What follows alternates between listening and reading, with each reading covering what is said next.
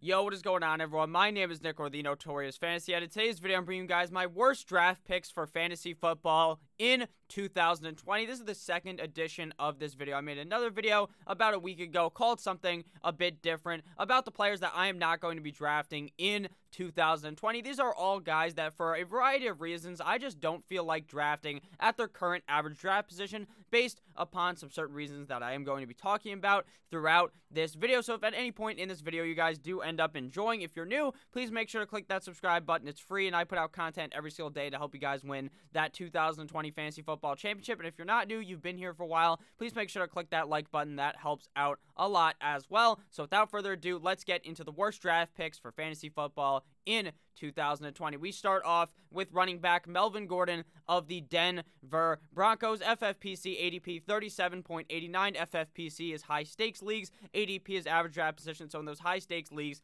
$100+ drafts, he's going at pick 37. He's a Denver Bronco now, obviously formerly of the LA Superchargers. 6'1", 215 pounds for Melvin Gordon. Workout metrics go as follows. 72nd percentile 40-yard dash with a 4.52, 73rd percentile speed score, 71st percentile burst score, 82nd percentile agility score, and a 42nd percentile bench press. Now, last season, Melvin Gordon's season was a bit weird, obviously, because the beginning of his season, he ended up holding out. He was chilling in Cabo. Him and Zeke were chilling out, and then Zeke obviously came back. He flew back to Jerry's World in Dallas, and Melvin Gordon kind of stayed put over there, and then eventually ended up coming back after he saw Austin Ekeler was double tapping the booty cheeks of defenses for the LA Chargers. So then Melvin Gordon was like, oh shit, I'm going to lose my job, this, that, and the other thing, so he had to come back. So he finished as running back 23 last season, playing in only 12 games. His ADP right now is running back number 20, pick 41. So obviously these are two completely different situations, but it may kind of be two in the same if you kind of think about it. So 15.1 PPR points per game last season, ranking 14th at running back. So when he was playing, he was very productive, even though Melvin Gordon and Austin Ekeler did really share the backfield down the stretch of the season once Melvin Gordon ended up coming back. He did this on 162 carries, 13.5 per game, ranking 27th at running back, 612 rushing yards, 51.0 per game, ranking 31st at running back, 55 total targets, 4.6 per game, ranking 19th at running back, and 42 receptions, 3.5 per game, ranking 19th at running back. So he is kind of one of those backs that can do both. He can catch the ball as well as rush the ball, which is obviously very good for a running back, especially in fantasy football when a majority of leagues are dependent on your running back being able to catch the ball in both half PPR as well as full PPR. He had 296 receiving yards last season, 24.7 per game, ranking 22nd at running back. He had a total touchdowns of 9, ranking 10th at running back, and his red zone touches were 37, 3.1 per game, ranking 15th at running back. So why do I not like Melvin Gordon this year? To me, it is pretty simple. It's the situation. I said the situation is kind of alike last season with Austin Ekeler, but I think that the overall situation is worse. They're on a team that, in my opinion, is not looking to just run the ball a million times in Denver. They drafted a million wide receiver options. There's a million guys there for Drew Lock to throw the ball to, so I don't think they're going to be super run heavy. I think the Chargers did like to run the ball, and they did like to dump the ball off a lot. And the situation is alike to when he was on the Chargers because there's two running backs there that are capable of being the running back one of the team. And reports coming out right now, head coach Vic Fangio said he anticipates both Melvin Gordon and Phillip Lindsay to be playing enough, whereas we don't have to designate a starter.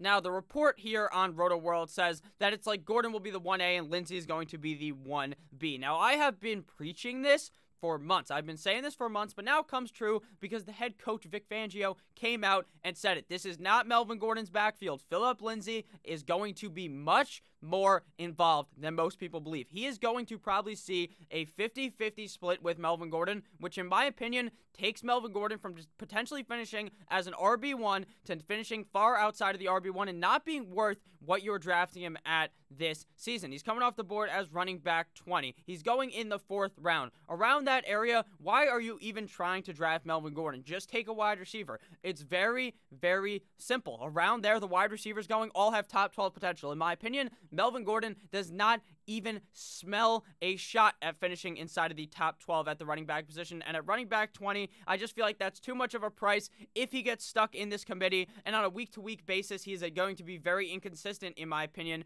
due to Phillip Lindsay really having a big role in this offense. And Phillip Lindsay might be the better pass-catching back as well as the overall running back, the guy in between the tackles. So don't be surprised if the split looks a little like what it looks like here based upon snap count. Now, last season, we could see that Phillip Lindsay had 516 snaps for the offense at 50.4% of snaps ran for the Denver Broncos. Royce Freeman, who, in my opinion, not as talented as Royce Freeman, or as talented. Royce Freeman's obviously just as talented as Royce Freeman because that's himself. Not as talented as Phillip Lindsay, 513 snaps, 50.1% of the snaps for Royce Freeman. So why would this not happen with Melvin Gordon and Phillip Lindsay? I don't think Melvin Gordon is by far and away a better talent than Melvin Gordon, so I think we are going to end up with a shit tier situation here for Melvin Gordon, and I'd much rather pick the more upside player, in my opinion, in the back, the guy going later in the backfield, which is Phillip Lindsay going much later inside of the drafts. Now, if we look at it, the rushing attempts were dominated last season by Phillip Lindsay, 224 rushes for 1,011 yards, and Royce Freeman had 132 rushes and 496 yards. I do not believe that is how it is going to look this season between Gordon and Phillip Lindsay. I would not be surprised if they were both much closer than that, maybe a 200-yard gap or 300-yard gap between Melvin Gordon and Phillip Lindsay, not like 500 more yards for Melvin Gordon opposed to Phillip Lindsay. So I think we're to see a much different looking Melvin Gordon this season. I think he's going to play good, but just don't buy too heavily into him because the fact is Phillip Lindsay is going to be involved. And if they coach just like they did last year, they're both going to be very involved, and picking the guy later will be better when Melvin Gordon may end up disappointing at his current ADP as running back number 20. So I'm definitely staying away from Mr. MG. Next player to talk about here is Odell Beckham Jr., wide receiver of the Cleveland Browns, FFPC ADP 40.3, 5'11", 198 pounds for Odell Beckham Jr., 27.9 years old, a 4.43 40-yard dash, ranking 86th percentile, 69th percentile speed score. Very nice. 78th percentile burst score, 98th percentile agility score with a 95th percentile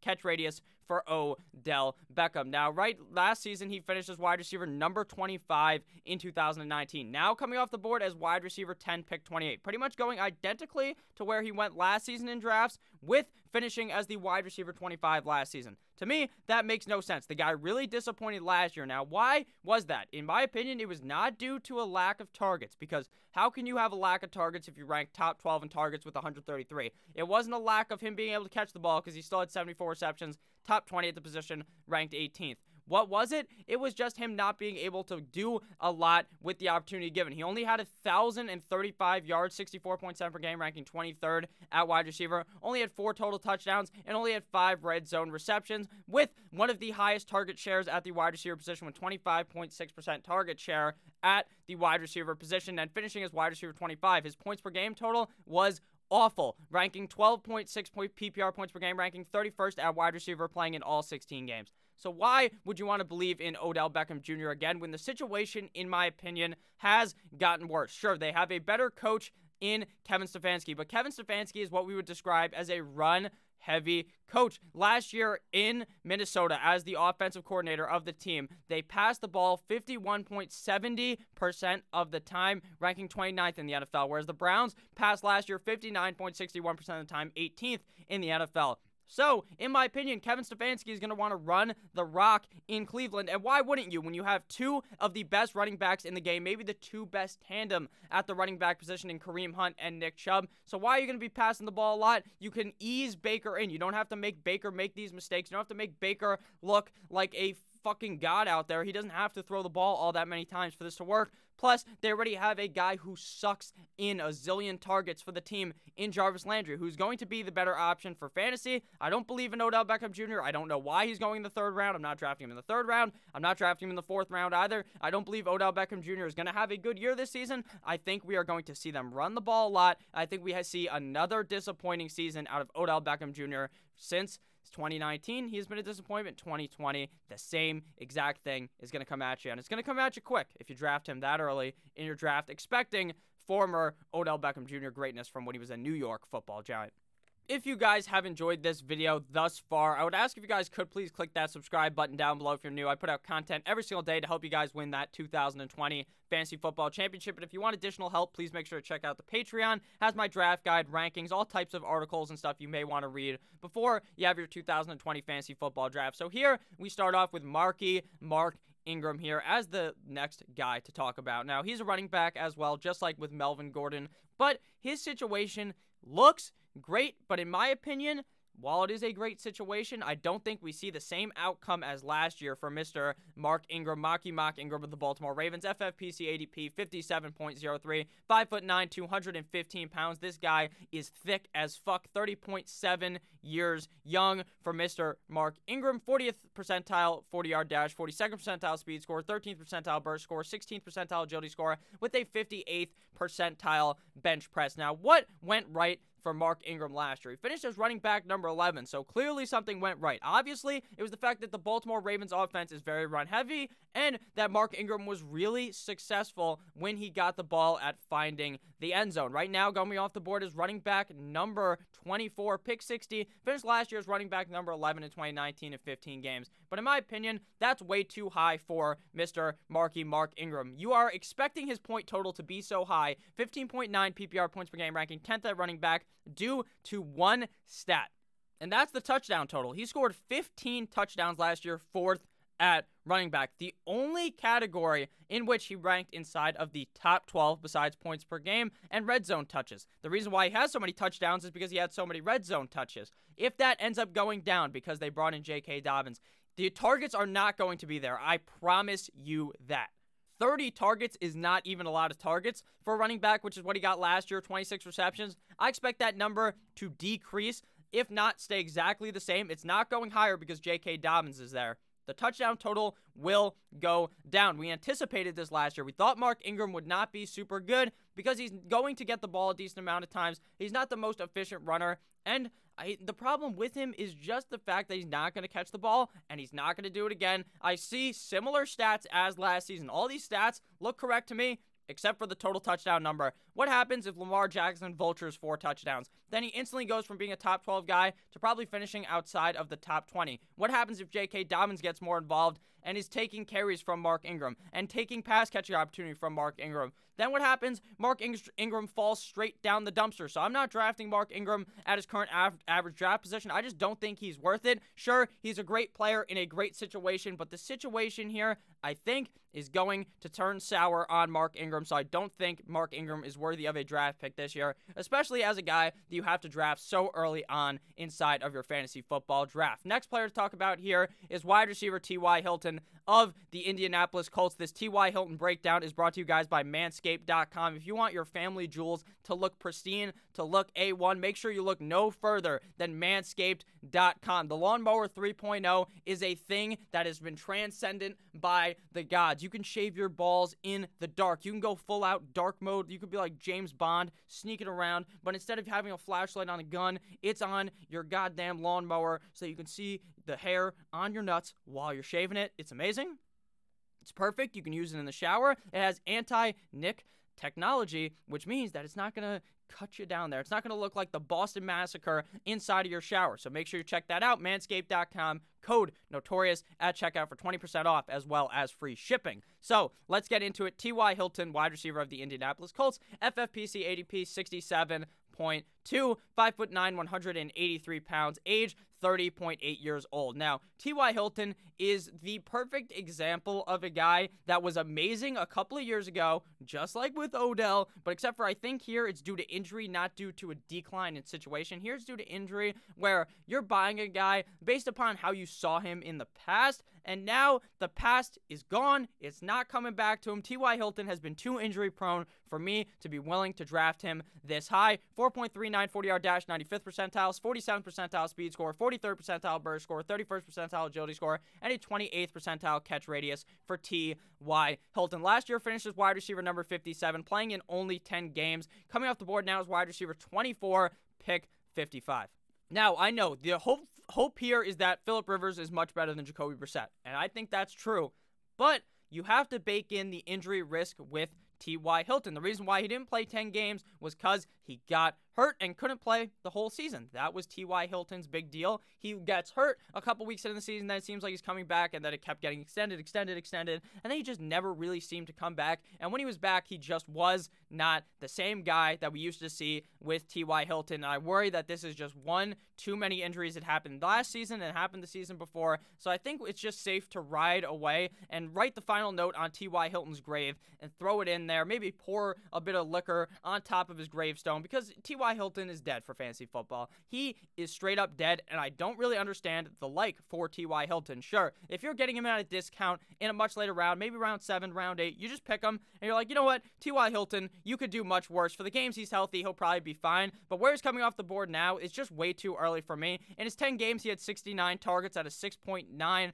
target per game basis. Very nice for T.Y. Hilton. 63rd at wide receiver, 45 receptions, 501 yards, 5 total touchdowns, 37th amongst wide receivers, 7 red zone receptions, 25th amongst wide receivers, and a 24.6 target share in, or 24.6% target share in the Indianapolis Colts offense, ranking 15th at wide receiver. Now, there's a lot of new things here in Indianapolis that I think you have to kind of key into when trying to assess T.Y. Hilton if he was not to get hurt, but I do believe he ends up getting hurt. So the first is obviously how good the offensive line is. They have one of the best offensive lines in the NFL for run blocking, so they draft a wide receiver and a running back in the second round. The running back they draft in the second round's name is Jonathan Taylor, who they are going to give the rock to 1,000,000 times. They're not going to make Phillip Rivers throw the games away. They're going to let him do what Phillip Rivers does best, which is make kids by fucking his wife and by dumping the ball off to a running back. That's what he does. And by throwing the ball to a tight end. That is what Phillip Rivers does. He lives for those things.